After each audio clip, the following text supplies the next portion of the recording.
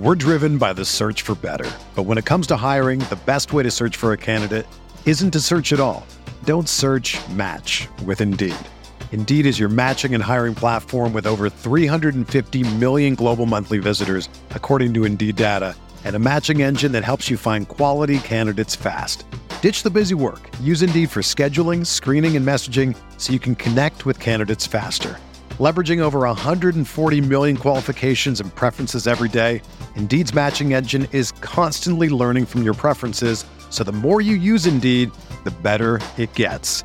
Join more than 3.5 million businesses worldwide that use Indeed to hire great talent fast. And listeners of this show will get a $75 sponsored job credit to get your jobs more visibility at Indeed.com/Blue Wire. Just go to Indeed.com/Blue Wire right now and support our show by saying that you heard about Indeed on this podcast. That's Indeed.com/Blue Wire. Terms and conditions apply. Need to hire? You need Indeed.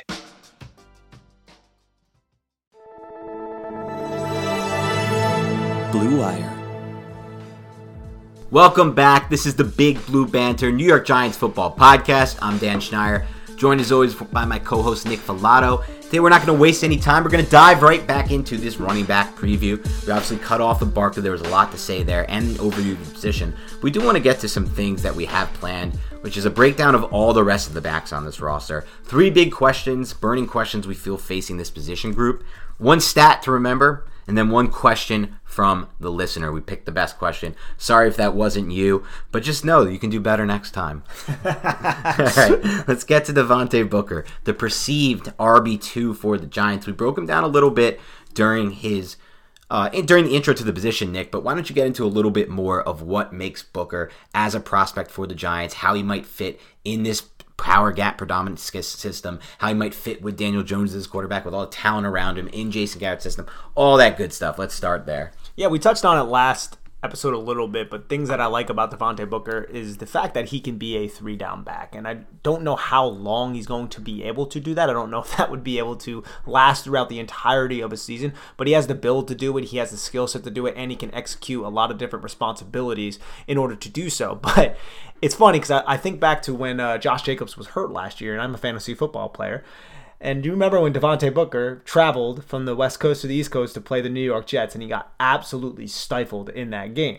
I do believe he's a little bit better than what happened in that game when the Jets, their defense, kudos to them, they just absolutely shut down what Las Vegas and John Gruden wanted to do. But things that I like about Devontae Booker, he does have vision. He does have that one-cut ability, and I think his burst is solid. Now, he's not overly explosive. He doesn't have deep speed, but I don't believe he's a plotter either. I think he has a little bit more juice than that, and he also has the contact balance to kind of shed those arm tackles and also fall forward, which I do believe is important. That's what happens when you're 5'10", 220 pounds, you're built low to the ground, you run behind your pads, you churn your legs through linebackers who attempt to tackle you above the midsection. I mean, I believe Devontae Booker is usually going to fall forward through those types of situations, which you like to see. And also, he's solid as a pass protector. I believe Corey Clement probably is a little bit better than he is, but I believe he's probably better than Saquon Barkley at pass protection, and he's also a capable receiver, I would say. Somebody you can rely on, dump it off in the backfield. At college, I want to say he had like 2 receiving touchdowns, but he was used pretty extensively at Utah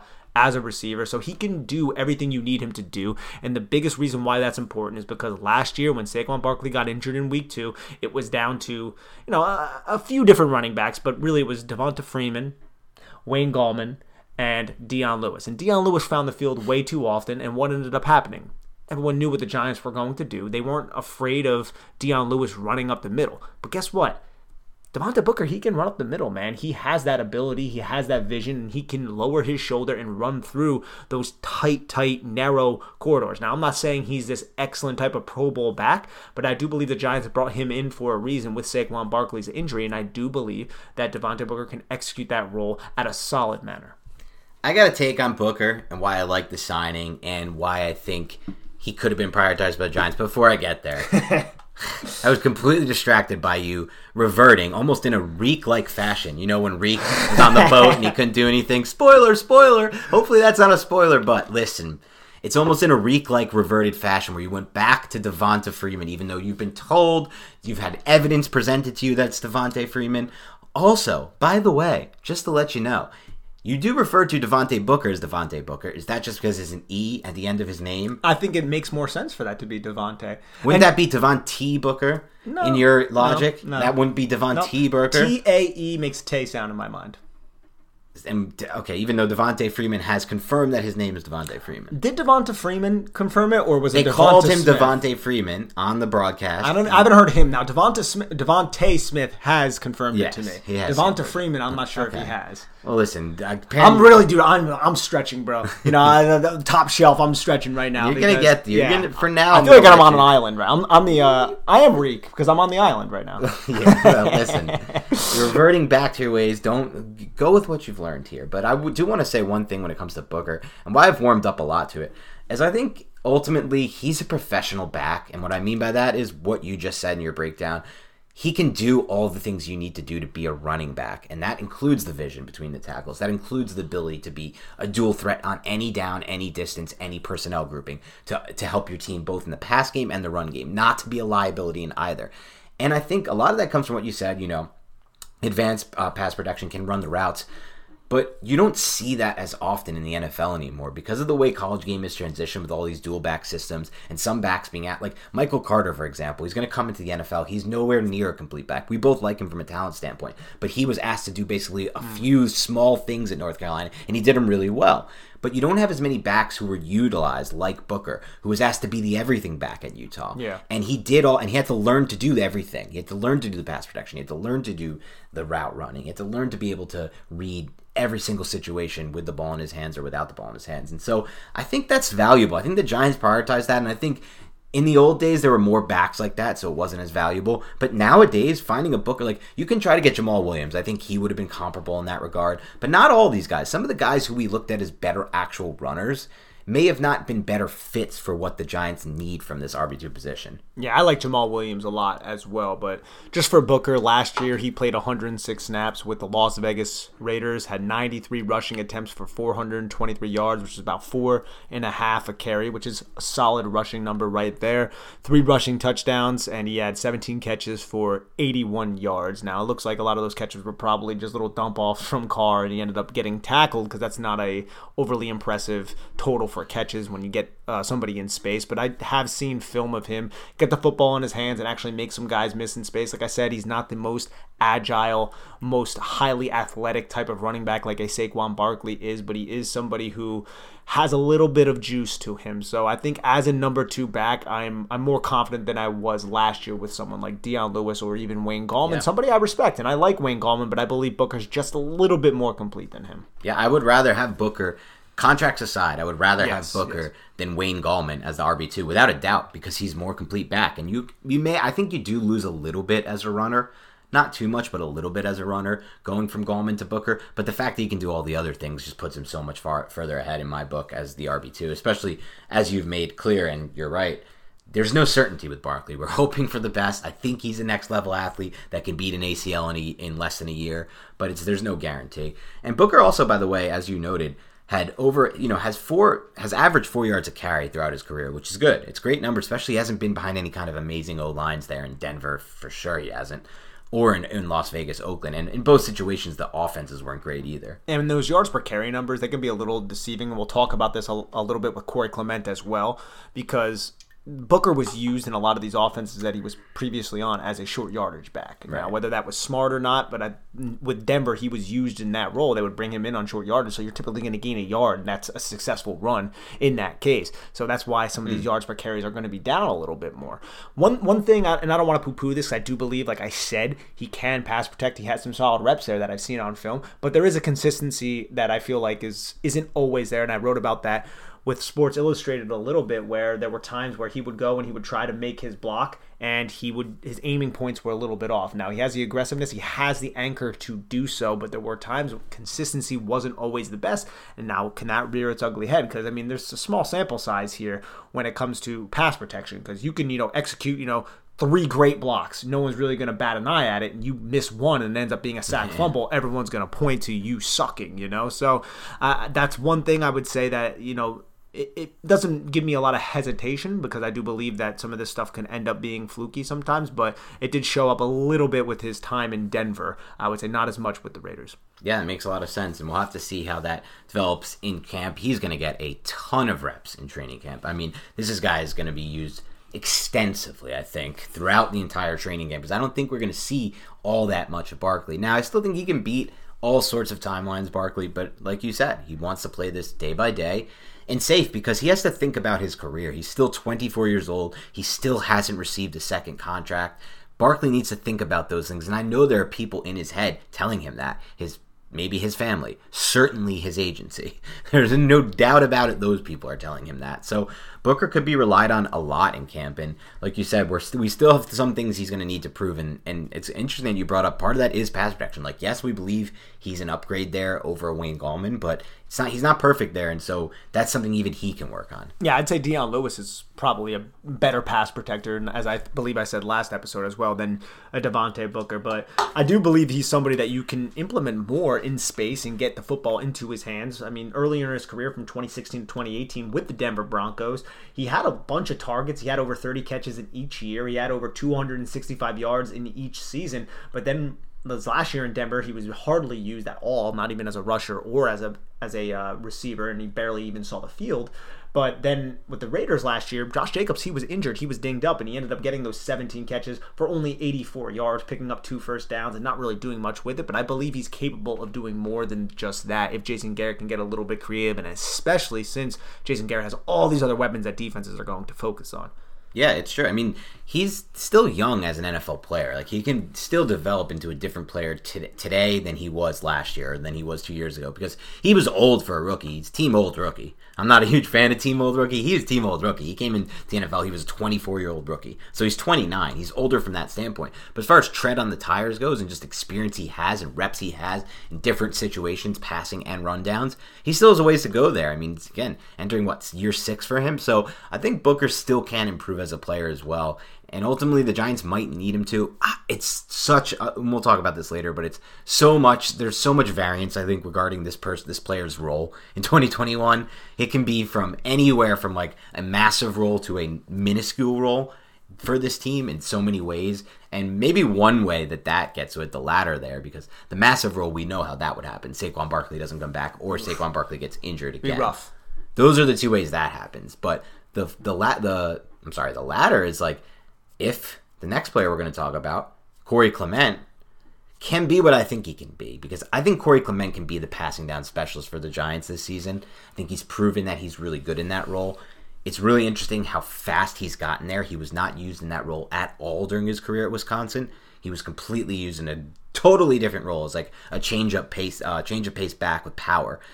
And the fact that he learned that role, because it's such a one specific role in the NFL, to the NFL, I should say, two, like, valued role. All these NFL teams are looking for backs who can learn this role, and it takes some of them so long to learn this role of being the passing down specialist. Some of them never get there. Some of them make a career out of it. James White, for example, literally made a career out of it. Gio Bernard, you can argue, made a career out of it.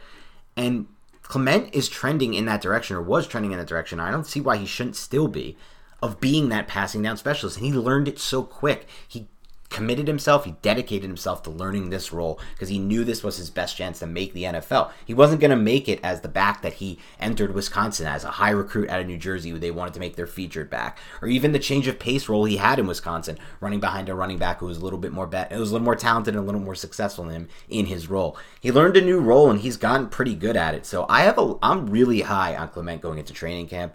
I think he has a very strong chance to make this roster. I want to hear if you share in this enthusiasm, if you have some more concerns than that, or kind of where you feel about Clement entering this 2021 offseason. No, I really like Corey Clement, and I believe that everything you said is valid. I think he could be a really, really solid third back on this team behind a player like Saquon Barkley, who's coming off of an injury, and a player the Giants invested a little bit more money in Booker. Because just like you said, man, with Clement, he was an undrafted guy out of Wisconsin, went down to the Senior Bowl, wasn't really used as a receiver. He goes to the Philadelphia Eagles and makes one of the biggest catches in Philadelphia Eagles history in that Super Bowl.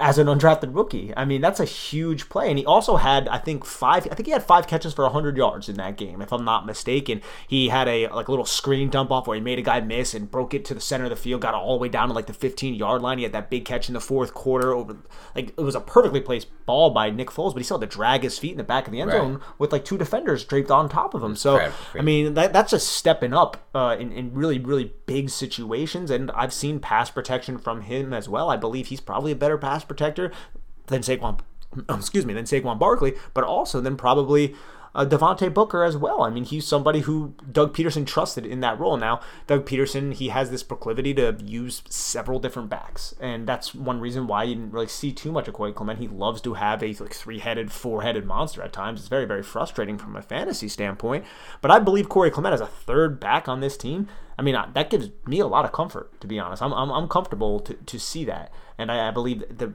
competition he can have with Gary Brightwell, Raekwon Armstead, I mean, that's awesome. And if you were telling me or asking me, who do you think is going to rise above those 3, I would say Corey Clement. Yeah, I think you're onto something here. I mean, if you look at him as a prospect overall, what can he add to the Giants? He can add that role you were just talking about, and at what cost? They didn't have to pay anything to get this guy on the roster, and he has proven, like you said, he can break big plays in the passing game by making people miss. He's proven he can hold up in pass protection. You have some great stats on this. I believe you broke down that he's been on the field for 439 passing attempts throughout his entire career, 76 of those in pass pro. He surrendered 1 sack and 8 pressures in total of those. And you reference Barkley, who's had 176, has given up 6 sacks and 14 pressures. And with 153, which is about double on each case, a little more for Barkley, Booker has allowed 6 sacks and 14 pressures. So this is a guy who has the size for it. He's 5'10", 220, thick back, somebody who clearly, he was a big recruit for a reason.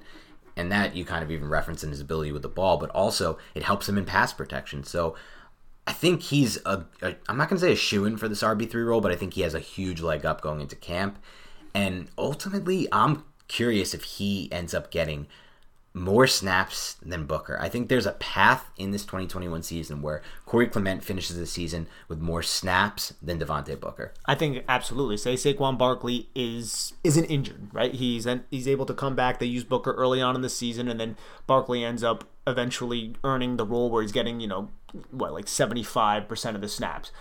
I think Clement could win that third down role over, if they want to rest Saquon Barkley sometimes, over someone like Devontae Booker. And then we'll see Corey Clement out there because of his pass protection ability, and he's more elusive in space than Devontae Booker. So I do believe that's definitely a solid call. At the end of the year, we can check the snap counts and see if they both stay healthy, who ends up seeing the field just a bit more. Yeah, I think the plus money is on Booker having more snaps. So I think you'd get odds. You'd get odds on Clement. You'd probably have to get close to plus 200 on the odds, I feel, to make it fair, just because Clement still may not make the roster. Booker is a lock for the roster. Right now, I would say it's even more than plus 200. Yeah, but I think at the end of the day, it might be a wise bet, dude. I was looking at Mock Draftable though for Corey Clement. Yeah, that's why he fell out of the draft, dude. I did not realize that this guy had a 28.5 vertical. That's 1%. That's the first. That's 1 percentile for the running back. That's so bad. That's why you might have it better than. I definitely do not. Yes, I do not. I know I don't beat a 28.5. If I had to do a vertical jump right now,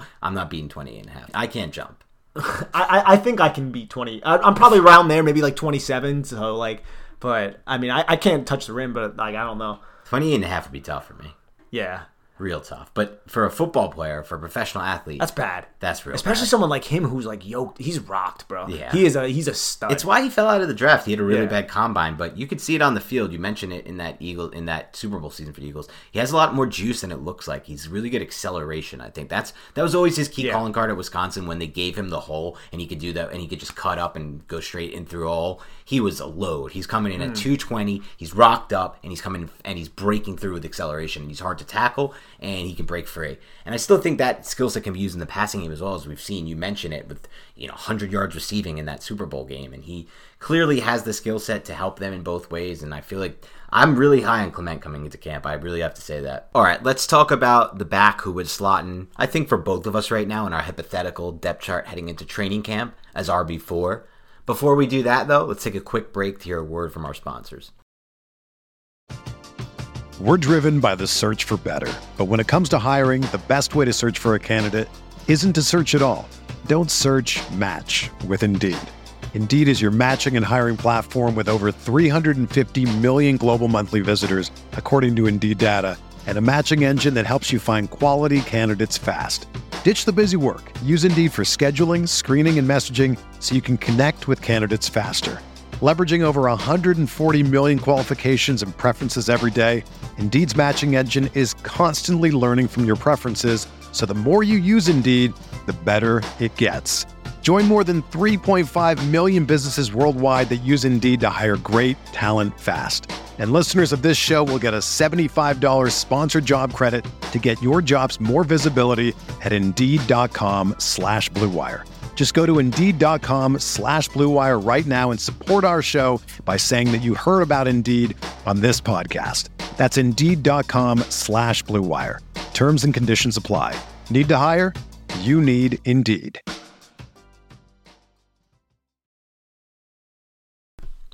All right, that previously teased RB4 for Nick right now and myself as well on our hypothetical Giants depth chart would be Raquel Armstead.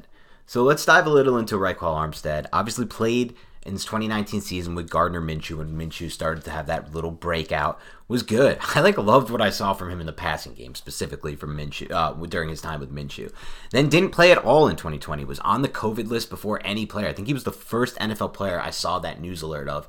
He's on the COVID list. Remember all last offseason, we were thinking the whole offseason, like, how is COVID going to work? Are we going to get an NFL season? I remember having deep conversations with people in my life like, my livelihood relies on football being around for this season. We are not going to be able to get through no football. And I was a little worried at first. I think in the end, I realized it was probably overblown, those concerns, after we saw it play out fine for pretty much. But he was the first one where you were like, uh-oh, someone's on a COVID list. What does that mean? He was on the COVID list and went back on the COVID list, ended up having his season be basically a complete wash, actually having it be a complete wash. And it was only his second season in the NFL after being, a late round pick, but a draft pick the year before from a regime that obviously believed in him.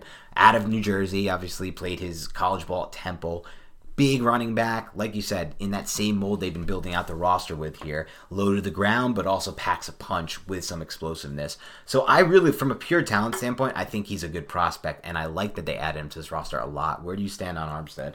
I liked what I saw of him out of Temple, but I haven't watched so much of him coming out of just Jacksonville, but there wasn't that much to watch. Right. He only had 35 rushes in 2019 for 108 yards, didn't have any touchdowns, had 24 targets, 14 catches for 144 yards, had 2 receiving touchdowns, but you didn't really get a lot of good tape of him running in between the tackles and trying and him showcasing his vision, and he was only a rookie on a really, really bad team in a poor situation. So I didn't really know what to take away from Raquel Armstead and his NFL experience, especially after a deadly sickness that he had, because the way COVID affected him is different than maybe the way it affected other people. So, it knocked out his entire 2020 season. I remember hearing about that, and I didn't know Raquel Armstead would end up on the Giants or anything, and I was like, wow, that's really, really dangerous what ended up happening to him, and that kind of gave James Robinson that upper hand for James Robinson to seize that Jacksonville rushing job. But now that he's a New York Giant, I think just with all of those factors considered in, it's hard to evaluate that guy who did come out of Temple and that guy that we briefly saw in the league in a limited role in 2019. That was 2 years ago now.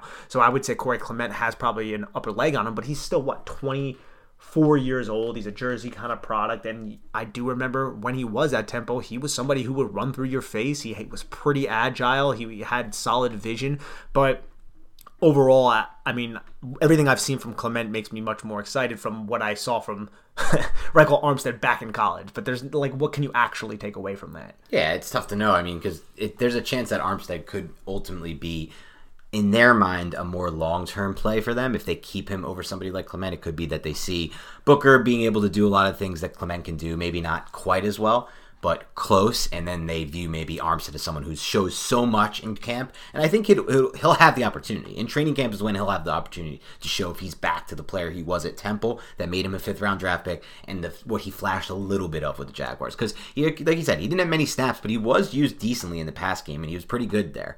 And so I think he'll have that opportunity in camp. That's when it'll come. And I think they can keep all 4. I think they can keep Barkley, Booker, Clement, and Armstead. It's not likely that they keep all 4 and Penny, for example. And we know that they probably are the type of team that trends towards, with Garrett valuing having a Penny on the roster, which can go either way. I don't know how much he added to the offense last year. When he was on the field, it was pretty obvious the types of plays they were going to run. And that doesn't mean they were going to always run a run play when he was on the field. But even the pass plays, they were kind of based off that run action and based off that tight personnel grouping. So I don't know how much value he has to the offense, but I think maybe the Giants view that differently when it comes to Elijah Penny. And I know none of these backs, who we just mentioned, can do what he can do. So it probably is a competition between him and Clement, but I wouldn't be so surprised, is all I'm saying, if he also shows enough juice that he gets himself a spot on the roster and Clement's also there. Yeah, and Clement has an extensive time, and we didn't bring this up before, as a special teamer and thriving within the special teams role, which we know Joe Judge and this team loves. And Raekwon Armstead, he was used in 2019 on special teams, but I haven't watched the tape on what he's been able to do as a special teamer, so I can't really weigh into that. But I know he did, according to Pro Football Focus, have 116 snaps there, and it was 78 of them came on the kick return. And I don't believe he was returning kicks, but I could be wrong there. So he was one of those back guys just throwing blocks for whomever they decided to return kicks for them down in Duval. Right. So he has some experience there as well. He's, again, much of an unknown, but just a player who definitely has some juice, definitely has some authority when he's running the football. And I think he can create what we were talking about before. Yards after contact per attempt. What is proven to be in many ways a good indicator of future success at the running back position. Can this running back, independent of his blocking, create yardage independently? And there's two ways, like I said. Forcing those missed tackles, I'm not so sure he's that type of player, but creating those yards after first contact, not letting that first tackler get you down. That's something I think he's shown an ability to do. All flashes in the pan so far, of course, but I'm excited to watch him in training camp as well. Him, and I'll have an eye on Armstead and Clement all of training camp. Booker kind of is what he is, and I know he has a role that's valuable to them, and that's fine. But Armstead and Clement are the two that kind of excite me more in that group. It kind of sucks, though, too, man, because in 2019, remember, the Jags, they used Leonard Fournette in such a 3-down role to the point where it's like, all right, like, come on, like, you don't have anybody else to get on the field right now to take those third-down snaps, and Fournette ended up getting targeted like an obscene amount of time for him. And then towards the end of the year, they started using Armstead in that role. And then I want to say, I just pulled it up in week 16. I have it here. He ended up getting 10 carries for only 33 yards, but he had 9 targets, 5 for 52, and then a touchdown. So they used him a lot.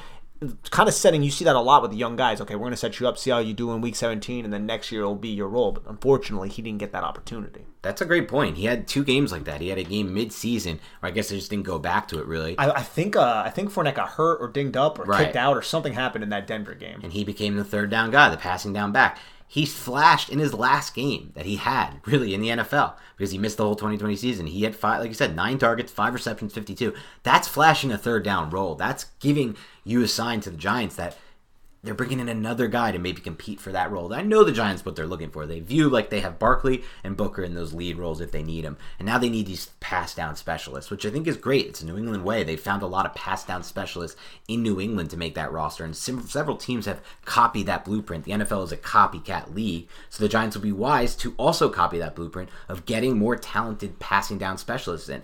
I think there's upside with Clement. I think Clement has proven it personally. I know he's not a huge name. He dealt with some injuries last year. He didn't play as much in the past few years, but he's somebody who's proven he can do it. Raekwon Armstead is someone who hasn't proven he can do it, Nick, but I think he's someone who has the skill set to potentially do that exact role, that passing down role. And I like that they're looking for those kind of players. Absolutely. And they're both Jersey guys, too, which means something for whatever reason. I guess so. I'll take it. Yeah. Tough. Jersey tough. So how about Gary Brightwell, their draft pick from this season?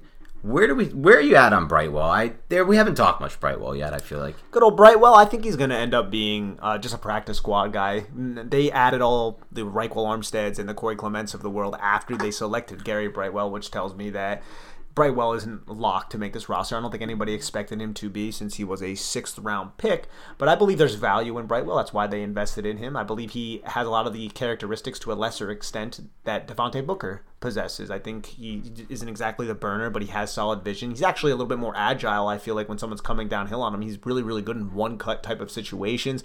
Also, he can lower his shoulder and fall forward. And honestly, in his junior season, he had like a 90-yard, I think, like touchdown run that like really I was like, whoa, I didn't see that on his film. Like he had breakaway speed in that specific situation, although I didn't see that in a lot of other areas of his game. I think he's an interesting player that should probably be behind the pecking orders of the Corey Clements and the Devontae Bookers of the world now. If he can supersede those guys and show that, hey, I can play special teams better than these guys, which I don't expect because Corey Clement has an extensive history on special teams, and Michael Armstead had the 1 year where he played special teams, then maybe he could end up cracking the roster mid-season if injuries do end up happening. But I think ultimately he's going to end up just being a practice squad dude. Yeah, that's interesting to think about where he could go and where the path leads finally, at least for the 2021 season, which ultimately you could be definitely right on. He could be just a practice squad guy. But I do think he's an interesting prospect. You mentioned that long run. I saw that too, and I thought, this guy has breakaway speed. It doesn't show up. It might not show up in the metrics, and it might not show up as often as you would like. But he has some breakaway speed. I don't know if he has too much forced missed tackle ability and yards after contact ability, though the latter he definitely has some of. I think he's still very raw as a running back from what I've seen. He has fumbling is still an issue for him. You watched the Arizona game, didn't you? Yeah, of course. And fumbling, fumbling is such a basic issue to have as a running back that should be cleaned up way early in your career at playing that position. So I still think he has a lot of room to grow. They might view him as that ball of clay they can mold how they like at the running back position. Look, you have what we want from the size, speed standpoint. You have what we want from everything we're looking to put into running back. Because like you said, they have a mold. They have a type. Absolutely. If you will, at running back. At least as the roster is constructed now. And they may view him as that type that they can turn into that player. And ultimately, if he makes this roster in year one, could be entirely dependent on does this guy show out on special teams in those 3 preseason games and throughout training camp. Because if he just has wildly good special teams games, they might be like, we have a better shot at winning if we have a Brightwell on our special teams versus a Clement or a Reichel Armstead as our running back that we play 4-6 snaps a game, maybe, than we do of having one of those guys on special teams and Brightwell play those 4-6 snaps or Booker get more snaps, for example. So that's kind of the question I think they'll ask themselves here. And all it takes, man, is sometimes I feel this way, but obviously there's, this is a very simplistic take. But there's so much evaluation that goes on in training camp and all that. But then in those preseason games, man, if you just make one big play and the entire fan base ends up seeing it, it gets people talking about it. That can just give you the confidence. And the next thing you know, you're being talked about for one of those final 53 spots and possibly even leapfrogging someone like a Corey Clement or a Reichel Armstead, which I don't necessarily see happening because I do believe Clement, I just really trust in his talent. But I'm just saying, man, you come out and you ball out in those preseason games and you show up and you make big special teams tackles and then you make a huge fourth quarter run, catch a few passes. It could open the eyes to Gary Brightwell a little bit there. Yeah, you're 100% right about that. You think about all the players throughout the years who have had those big days in training camp and then they've it's always the steady drumbeat players. They have good press coming out them through the first training camp. Then you start to see them move up and start to get some second teams. Oh, now they're starting to get first team snaps mixing in. Oh, they're still making plays with that first team. Oh, now the coach is randomly talking about him after a practice. Now he continues that steady drumbeat with a good preseason game. And then before you know it, like you said, you're not even talking about if they're going to make the roster. And by you, I mean me and you, people like us, the people who listen to this podcast and the people who present it, are talking about, can this guy be X spot on the depth chart, a spot ahead? And by that time, when that conversation's happening, it almost seems like it's clockwork to where he's on the roster and he's already gone from this guaranteed, not guaranteed, will he make it, will he not make it, 53-man roster guy to he's on the roster, now where will he be placed? And so that could easily happen for a bunch of these guys, and I agree with you. I still definitely believe Clement has the best chance at it, especially, he's still 26 years old and still has so much tape out there of him doing this specific role well. And I think it was I come back to Clement, man, every time. I'm like, how did they get him so cheap? How is there no interest in him? When you watch him on film, you see he can fill this role really well. Why did no one else have interest in getting a player like that? I remain surprised by that. Yeah, he was injured in 2019, and then 2020 he returned. He was a little bit more healthy. Obviously, the Eagles had Miles Sanders, and he was dinged up, but they also utilized a couple other running backs ahead of Clement. Clement didn't really see the field, and I think his one notable play in 2020 was a touchdown against the Giants.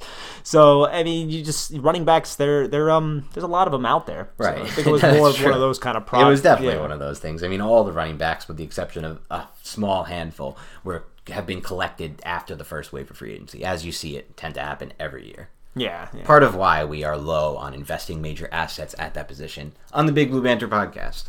I mean, I won't speak for you, but I know that's the case. Yeah, no, I'm the same way.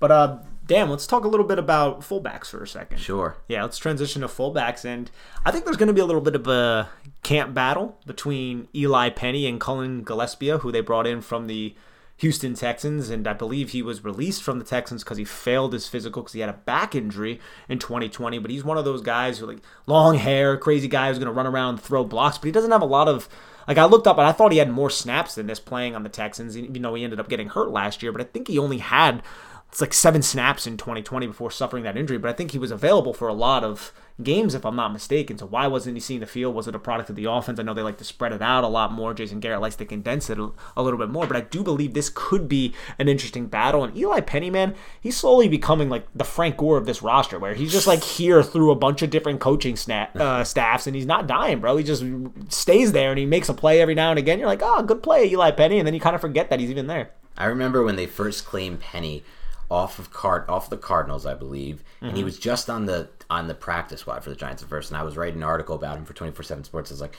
this guy's converting from running back to fullback. He's got some juice. Let's see what can happen here. And like you said, he's found a way to continue to make rosters. He only played 73 snaps. I thought this was crazy to see. 73 snaps in 2020, 127 the year before, 123 the year before that, both with Shermer. This one, obviously, with Garrett. And his role is obviously decreasing. I mean, like you said, they found, it's not like they subbed him out last year and took his snaps and gave them to receivers. No. That's not Jason Garrett. He gave those snaps to tight ends. Yeah. We had tons of 13 personnel out of nowhere and a lot of 12. But it does seem like he's not using that role the same way as Sherman did. So it will be an interesting battle. But does he see, like you said, Gillespie as somebody who can play more of the H-back/fullback role that his offense calls for?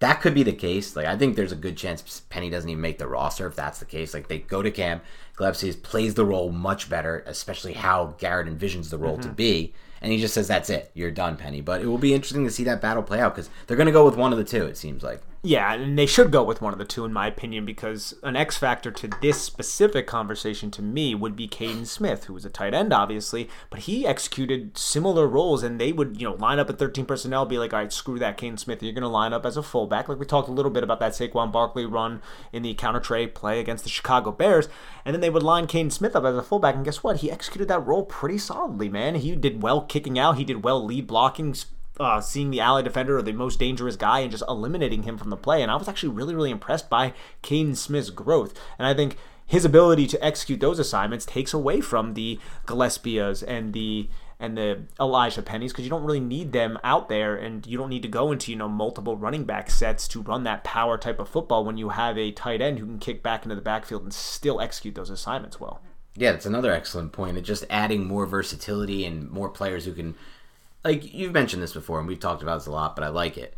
Players who can execute a wide variety of roles. Doesn't matter what their position is technically or what it is on paper. You have different roles and jobs that need to be executed on every single play to make it work.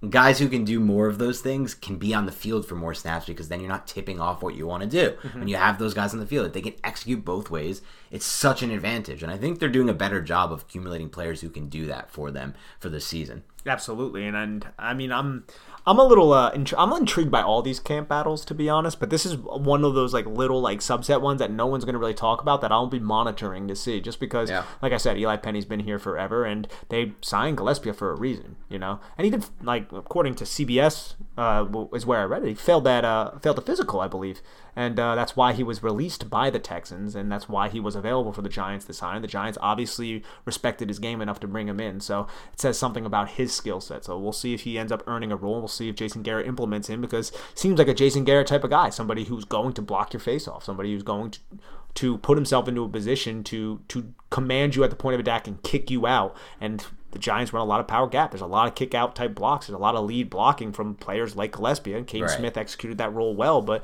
maybe they have a different vision for it. Yeah, I mean, that goes to an even greater thing, which I think is how cool would it be if the Giants could get a player like that in this system who could maximize that skill set? And you have on the field, he's the type of, he comes out of the backfield, he makes catches too. He's running routes and he's beating linebackers too. And he's getting out there and executing the blocks you talked about to make their exact run game that they're trying to get going work. That, I don't know if there's so few of those prospects out there. There's not a lot. That I don't know. Kyle Juszczyk. A Juszczyk type, but even better. Imagine there's even better version of Juszczyk. He'd be so valuable. If there's an even better version of that, it's tough because you'd have to have a weird body type. You'd have to be able to really block, but also run routes. It's interesting. Do you remember when the Giants used Bear Pasco as a fullback? Yeah, Bear Pasco was interesting in that role. He was interesting in that role. don't know if he was good as a blocker. He was interesting in that role. But also, I like this signing because it also makes me think of the NFL in such a fun 30,000 view. The Giants literally have somebody employed right now who's watching enough Texans film that he like spotted Gillespie, and he's like, this is a player who could work in our system. Take a look at him. Oh, he's a free agent now. Let's get him. They had to watch. They're looking for such specific things to make a signing like that. When this guy didn't have many snaps or much tape to work with from last 2 seasons, and they found him. They liked him. They probably liked him from the draft too. I'm sure that plays a role in it. But I'm sure they're also looking at some of that Texans tape, and they're like, "This is a guy who can be a player for us. Let's bring him in, and he might be able to fit our system perfectly." Yeah, so he only played the 7 snaps on offense, but another thing that could have intrigued the Giants was the 116 special teams snaps that he played throughout 7 games. And I'm trying to make a link, and maybe somebody knows this, it's not coming to me off the top of my head, but between the New York Giants and Texas A&M, because that's where he ended up going to school. And, I mean, the Giants are just filled with SEC guys, but I don't know if there's an A&M guy that's quickly coming to me. Yeah, I don't know if they have a connection there either. It's not coming to me either quickly, but you're right. They've been picking from the SEC for a while now, and good for them. SEC gets all the talent. You should go there. Exactly. Not only does it get all the talent, it has some of the best coaching. So now you know these players are not only the most talented to come out of high school, for the most part, the majority, but they're also receiving the best coaching and the best teaching, more importantly, not just coaching, teaching in college. So that's like a good thing, a reason I like them going there. But let's dive into the next segment on the show, which will be big questions facing the position. So we'll start here. And you can answer this however you like, Nick. You can do a quick answer, a long answer, whatever you want, buddy. When will we first see Saquon Barkley in 2021? Week 1. I think he's going to be there week 1. I don't believe the Giants are going to give him more than 65% of the snaps. I think it's going to be maybe even more of a like 35 probably percent of the snaps, 40% of the snaps, and then Booker's going to be a little bit more heavily involved against the Broncos, depending on if we see him at all in preseason, obviously. But in my hypothetical situation where it is week 1, I don't believe they're going to give him, more than like 60%. So I'm going to say a sub 50. Okay. My prediction would be close to yours, but not the same. Mine's week 1, not before that, not in the preseason, but I think he'll have normal 85 to 90% roll. I love that, yeah. Because the way I see this injury, it's just a different viewpoint of kind of how I see the injury. It's the ACL. For when you hear these players, not just running backs, all NFL players talk about coming off the ACL, all they say is that it's the mental more than the physical for them. They have to get over a mental hurdle of not thinking about their ACL, not thinking about their knee when they execute plays. Once he gets over that mental hurdle, I don't think there's any real reason to not give him his normal workload as 90%. He doesn't need a week or 2 at 60, because once you're over that, you're already healed from the injury. Your knee is now fully healed. It's back to what some say is even stronger post-ACL than it was. I don't know if I buy that, but let's say it's close or the same. If you're over the mental hump, there's no reason in my mind to keep you off the field, because you're not saving a player. It's not like he needs to play a little less, but right when he's coming back off the injury to kind of work your way back. It's either healed or it's not healed. And by that point, if he's going out there and suiting up and playing in an NFL game, I hope it's healed, because if not, that's a whole nother story, and the medical team has a lot of questions to answer. But once it's healed, man, I think he's back right in the saddle. I don't see any real reason to keep him off. Yeah, I just look at this Giants team in general, and the Giants organization, but even the coaching staff. I just feel like they're going to be a bit more conservative with him coming back. And that's kind of where I'm at. Yeah. I mean, I'm imagining that he's going to be 100% whenever they put him out there. Hopefully that is week 1. But I do believe they'll be like, look, we signed Devontae Booker for a reason, so he's going to end up, alternating series and stuff like that. Yeah, I'll be interested to see which one plays out, because they're definitely both possibilities. I don't feel super confident about mine. I'm sure you live the same way. So let's go on to question 2. Will Devontae Booker be a better replacement than Wayne Gallman? I think so, to be honest. But I love Wayne Gallman. I'm not trying to speak highly of the new Giant while the other Giant's now in San Francisco. But I believe, as I said earlier, Booker is a little bit more complete than Wayne Gallman. As much as I appreciated Gallman just churning through tackling attempts and everything, I believe he was somewhat of a liability in pass protection. I think Booker can be a little bit of an upgrade in that area, which means that he can be out on the field for different situations and not tip the hand as much as Gallman would have. Yeah, we broke it all down earlier in the podcast, so no reason to rehash, but I'm just going to say yes. And obviously you got our breakdown earlier. Let's go on to the next one. Who will be the early season third down back? Early season is the key here, so interesting. Okay, so just because it's early season, because I think, look, we talk about Corey Clement, we talk about a lot of these guys in the third down role, but honestly, man, do you really want to take a fully healthy Saquon Barkley off the field? No, you don't, unless it's like a big run and it's one of those types of situations. Yeah. But for this early season, I'm going to go with Corey Clement, bro. I'm going to go with Booker here because I'm just building my narrative. My narrative has to stay online. That's just like any good story. So my narrative is that Barkley's 100% by week 1. He's getting that 80% role. So along that narrative, they have to justify the contract they signed Booker to, so they put him in that third down role. Okay. Which is fine. Yeah. But ultimately, I hope they get out of that and they don't get comfortable with that because optimally, this offense is not at its best when Booker's in that role. I think it's at a better level when Clement's in that role, and it's at its best level, as you referenced, when Barkley's in that role. But it's not traditional. You have to, if you're putting Barkley in on third downs, use him as a weapon. Have him run routes that make linebackers have to account for him. Have him run routes that make the safety have to at least think about him. So before you commit to a deeper post or before you commit to a different kind of route, use him as a weapon. Don't use him in pass protection. Yeah. Limit his opportunities overall in pass pro. Now, if you're playing an aggressive game planner like Todd Bowles was against the Giants last year, and I go back to this game because it's not a good blueprint for Daniel Jones. It's the worst game he's had of his career. And if you're facing that, then I don't know what you can do because you can't really just have all them run routes. You need to have someone account for these unprotected blitzers. So then you have to get creative in ways to block them. And so far, really and ultimately, you have to get a quarterback who's going to be able to beat that by himself, in my mind, just by putting the ball in the right spots. But in those regard, yeah, sure, you don't want to see Barkley on the field. Maybe he's not your best pass protector. Then you bring on Corey Clement. You can adjust. But overall, like you said, the most optimal offense is one that features Barkley on third downs. Yeah, and that's what we would all hope. So, Dan, next question. I think this is an easy one, to be honest. Corey Clement or Reichwell Armstead? Are you saying for a final roster spot? Yes. If you're going to cut one of the two, I'm going to go with Clement. As am I, yeah. Wish that was a little bit more disagreement there, but...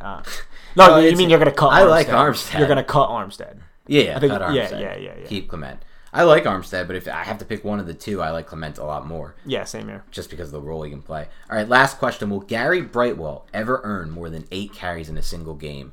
Ever? Like his whole... This one you wrote up. Ever his Giants career? Or? No, just this season. Okay, I'm going to go with the definitive no. Yeah, I'm going with no as well. Yeah, unless it's in preseason. Yeah, if you're counting preseason. All right, that's all we have for today on the big questions. And we're going to have a rotating segment every week. For today, it's a stat to remember. This one stood out to me, so I'm going to throw it out there. During his rookie season, Saquon Barkley rushed for 141 yards and 1 touchdown against whom? That was the Washington football team. He also did this because he totaled 170 rushing in that game. So he said, what about those other 141 is important? Well, here's what's important. He rushed for those 141 rushing yards when facing 8 defenders in the box, according to Next Gen Stats. That was in Week 14. That was the most rushing yards in a single game when facing 8 defenders or more in a box since NFL Next Gen Stats began tracking defenders in the box as a statistic. So he had the best performance in a single game by far against 8 defenders in the box. And what does that tell you? Well, it tells you this. If teams are going to try to defend Saquon Barkley with 8 in the box, that could be a problem for opposing defensive coordinators. We hope it is. It should be. They have Galladay. They have time. These guys on the field. Hopefully Jones can make that work. But it should be a problem. He's proven that he can win no matter what you really throw at him as a running back. Yeah, no.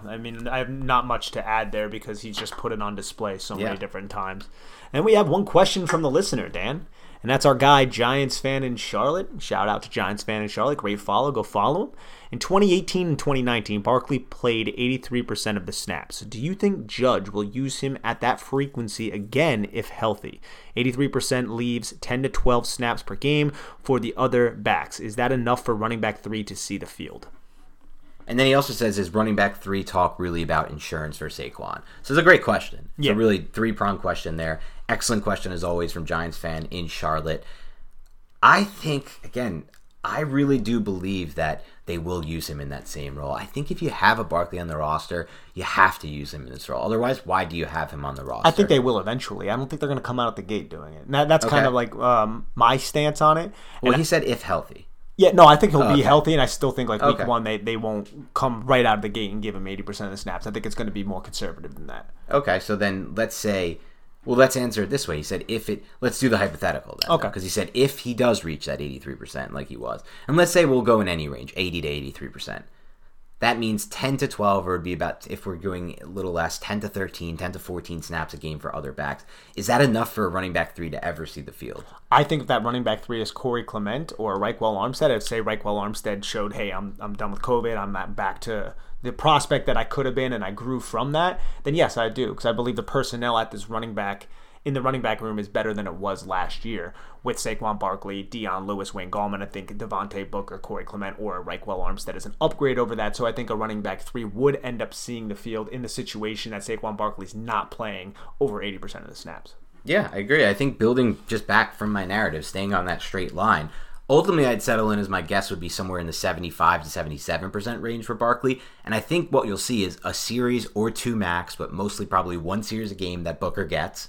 Then I think you'll see a split of third down duties between Barkley, Booker, and Clement. So I do think all 3 backs will see the field this season. Now, I don't know what that split will be between Booker and Clement. Ultimately, I know that he may be the only one to get that series, as in Booker over Clement.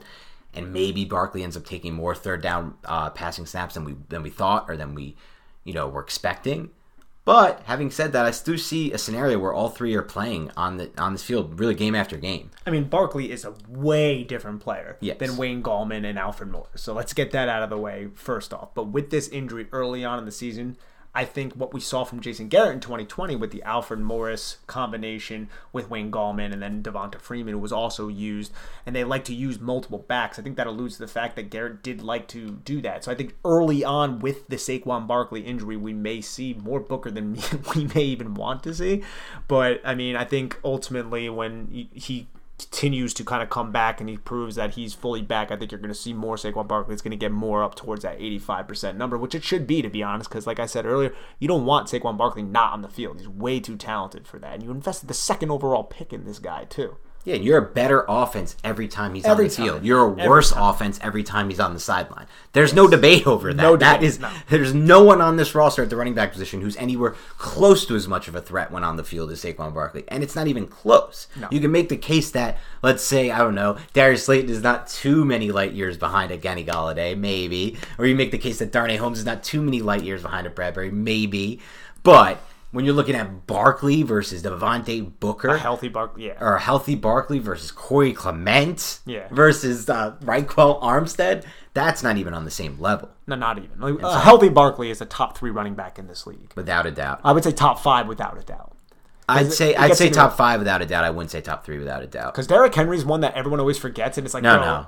It's like you can't. He's so good, dude. I'd say Henry, Chubb, and Cook would be the 3 above Barkley right now for me. Man. And then McCaffrey versus Barkley, I'd probably go with McCaffrey, but I don't want that one's closer to me than the other 3. Yeah, and then I think I would put Barkley over even like guys like Kamara. I put him over Kamara. I put him over Zeke. Yes.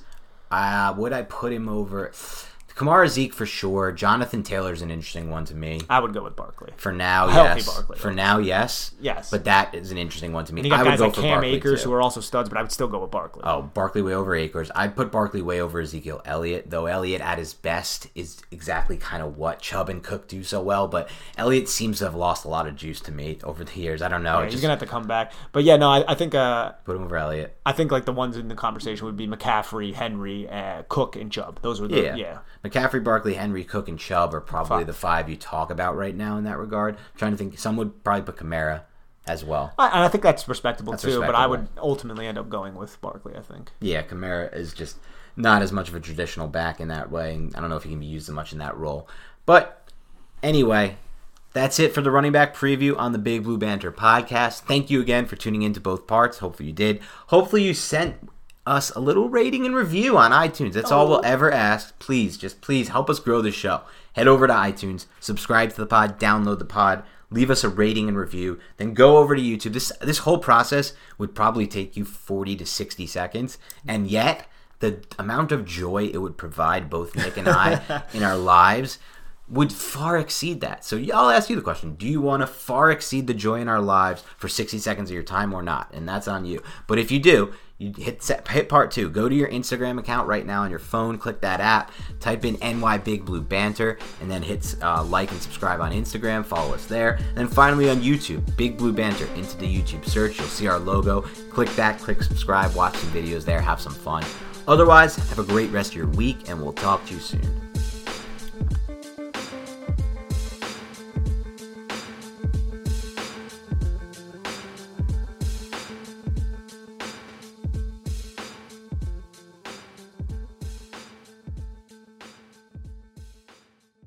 Everyone is talking about magnesium. It's all you hear about. But why? What do we know about magnesium? Well, magnesium is the number one mineral that 75% of Americans are deficient in. If you are a woman over 35, magnesium will help you rediscover balance, energy, and vitality. Magnesium supports more than 300 enzymatic reactions in your body, including those involved in hormonal balance. From functional medicine doctors to mental well-being and female hormone experts, we all know that magnesium is the one mineral to improve all aspects of well-being and health. But which one? Magnesium Breakthrough from Bioptimizers, the trusted choice recommended by leading experts with 7 best-absorbed forms of magnesium to ensure your body receives the support it needs for overall well-being. Go to bioptimizers.com/balance today and use code BALANCE10 for 10% off. Support your journey to wellness at bioptimizers.com/balance. Magnesium Breakthrough from Bioptimizers, your foundation to optimal health and vitality.